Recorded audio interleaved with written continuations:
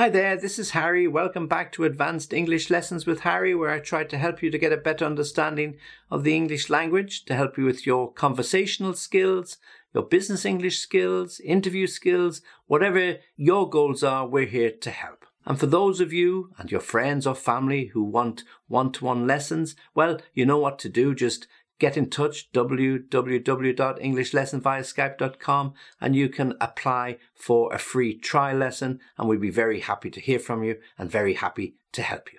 Okay, and in this particular lesson, this advanced English lesson, we're looking at people, and we're going to look at adjectives that can describe people. So there's quite a few of them, so I'll go through them one by one. We've got 14 in total. So, advanced English lesson, adjectives that we use to describe people. So as I said, I've got 14. Perceptive, inspirational, overambitious, conscientious, obstinate, neurotic, open-minded, prejudiced, apathetic, insensitive, solitary, rebellious, mature, and inquisitive. Okay, so good adjectives to describe people. So I'm going to give you a situation when we might use them to describe a particular person, and hopefully you'll get a good understanding of them. If you don't understand them and you check them out in the dictionary and you still need some help, well, as always, come back to me and I'll try to give you a few more examples. So, perceptive. When somebody is perceptive, they see things that other people don't see. A little bit of vision, yeah? Or he's very perceptive. He understands when there's a problem. So you need to be very, very careful when you're talking to him. You don't say something out of turn because he picks up on small things. So he's very, very perceptive. Or somebody understands a situation. You don't have to explain much to them. Oh, yeah, you're quite perceptive. You understand exactly what I'm trying to say. So to be perceptive, to understand, to know what's going on or what message somebody's trying to get across to you, to be perceptive.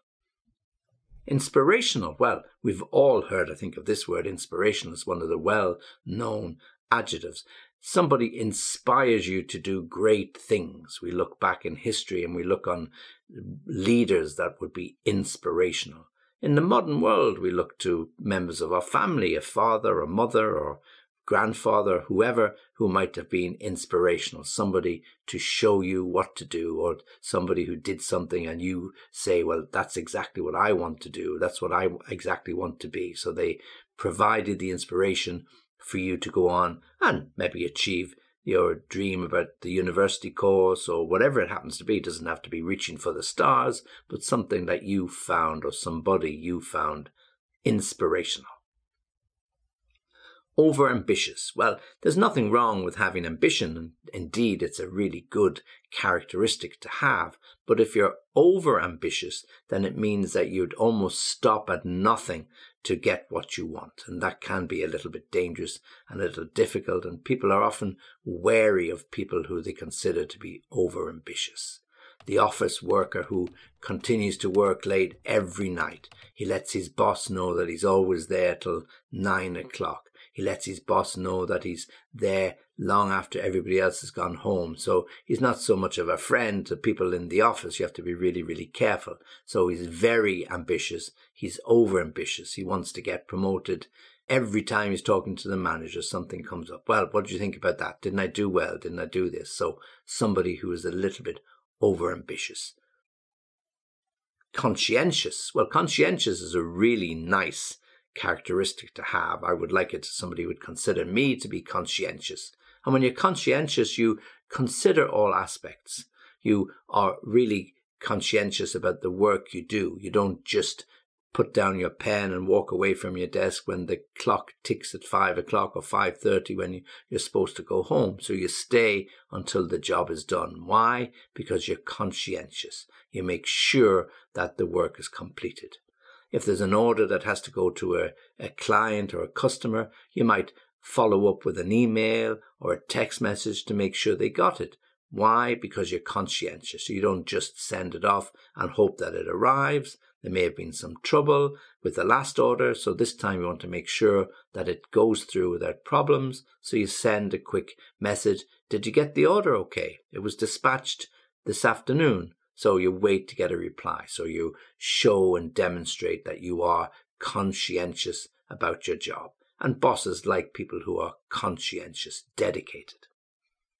Obstinate. Well, again, obstinate can in some ways be a little bit positive, but mostly it's seen as a negative adjective to describe you. When you're obstinate, it just means you refuse to change your mind. You refuse to listen to other people. You stick to your own opinion, even though it's proved time and time again that you're probably wrong. Very obstinate. Oh, there's no talking to him. He's as stubborn as a mule. He's so obstinate. Yeah, you can tell him that the sky is blue. He won't believe you. He'll argue that it's a different color. He's very obstinate. He sticks to what he thinks is right, even though he's wrong. He refuses to budge. So obstinate or stubborn, like the mule that just won't move. Neurotic. Well, someone who's neurotic really has some psychological issues, and they're neurotic because they assume everything's going wrong. They assume something is happening when really it isn't. They might feel that somebody's listening to their telephone conversations. They may feel that the boss is always watching over their shoulder when in fact he isn't. They just get very concerned, and they become so concerned that they become neurotic. So very hard to talk to them, very hard to persuade them. There isn't anybody listening to your telephone calls. There isn't anybody watching you from behind. There isn't anybody who really cares enough to do that. So just get on and do your work. Don't be so neurotic. Don't feel that you're constantly under observation, because the fact is you're not. Yeah? Nobody really cares. Neurotic.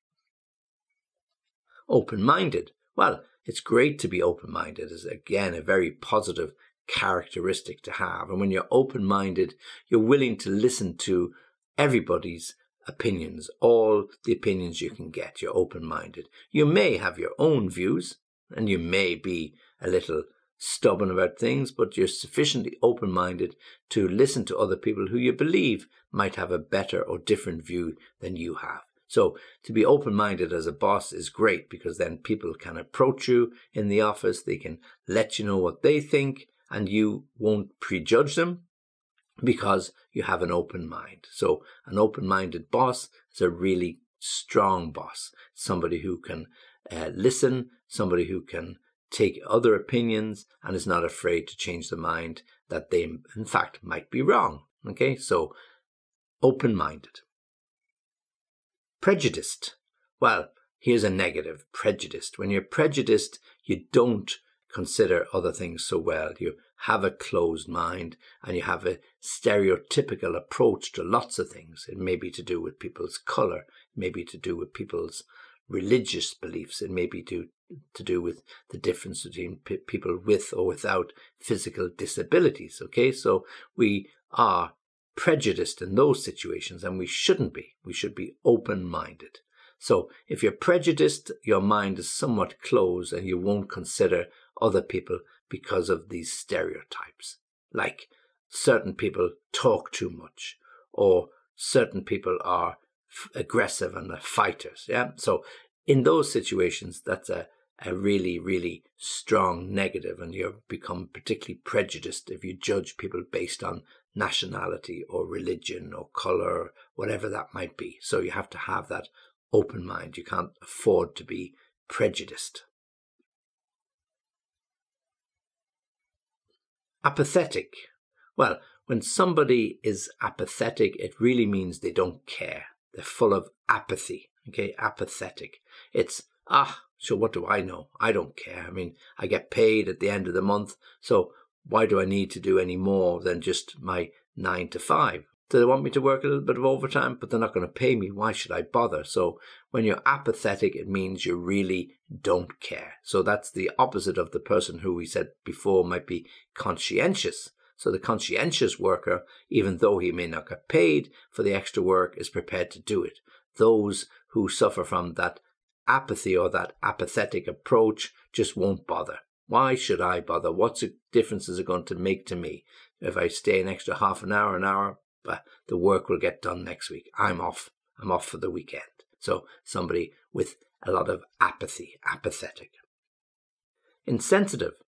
Insensitive means we normally don't take into account other people's feelings as much as we should. We might say the wrong thing at the wrong time. Somebody's just lost their pet dog or cat and we make some joke about it. Very insensitive. Somebody's about to lose their job and we start talking about unemployment. A little bit insensitive. So we have to be aware of and take into consideration other people's feelings around us before we make comments so that we cannot be accused of being insensitive.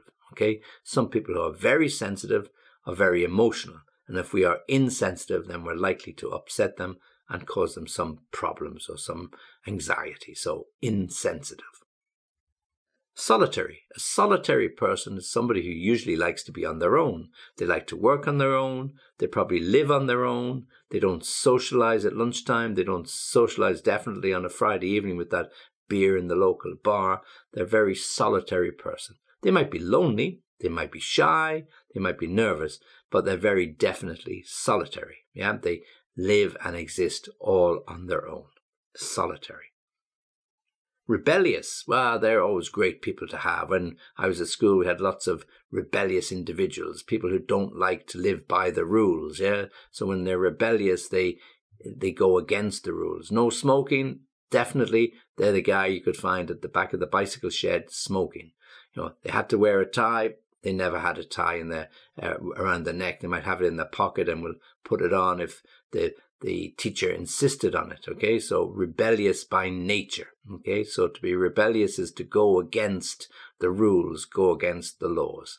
I'm a little bit like that myself. Yeah, so you have to be really, really careful. Of course, you have to be careful you're not too rebellious. But it's no harm to be rebellious from time to time. It's not a good idea that we're all exactly the same. So rebellious, we rise up against rule. We rise up against laws, and we don't like too many regulations. So rebellious.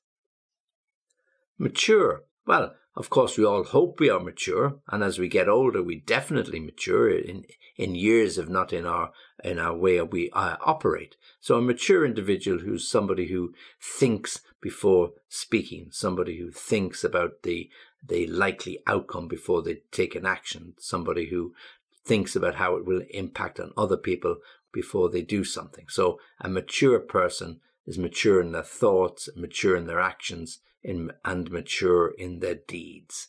The opposite is immature. Yeah, so usually young people up to the age of 14 or 15 might be somewhat immature, and as they get beyond those young adolescent years, they become a little bit more mature. And it's well known fact that boys mature less quickly than girls. So to mature is to see things in an adult way, to make sure that we understand things and we don't make rash decisions or rash judgments. Mature. And then finally, inquisitive. Well, I think it's always good to have an inquisitive mind. An inquisitive mind is a mind that constantly asks questions. Why? Why do we need that? Why do we do that? What are they doing? What's that for? Yeah, an inquisitive mind. Kids at the young age of 4 and 5 and 6, when they start to find their words, often start with why. Why this, why that? And it can drive parents a little bit mad. It did me when my kids were young, so you have to be careful. Why this, why that? But having an inquisitive mind is absolutely great because they find out a lot. They get a lot of information. And we shouldn't let age be a barrier. We should always be inquisitive, asking, why is this happening? Why did we do that? How was that? Yeah, okay, so be inquisitive, ask questions, look for information, look for answers. Inquisitive. Okay, so they're the 14 different adjectives that we can use to describe people. Okay, so let me give them to you one more time. Perceptive, inspirational, overambitious, conscientious. Be careful with that pronunciation. Conscientious. Obstinate, neurotic, open-minded, prejudiced, apathetic, insensitive, solitary, rebellious, mature, and then finally inquisitive. Okay, so as I said, and you know the drill by now, if you want to learn these, you have to practice them. You won't remember them all, so try putting them into sentences. Try and practice a few that you'd know. Have a look at people that you know in your family, in your office. See which of these particular adjectives might be associated or might describe that particular person that you know. And it's a good way to practice. If you need any help, you contact me. I'll give you some more examples. Okay, as always, thanks for listening. Thanks for watching. Harry saying goodbye. Until next time, see you soon.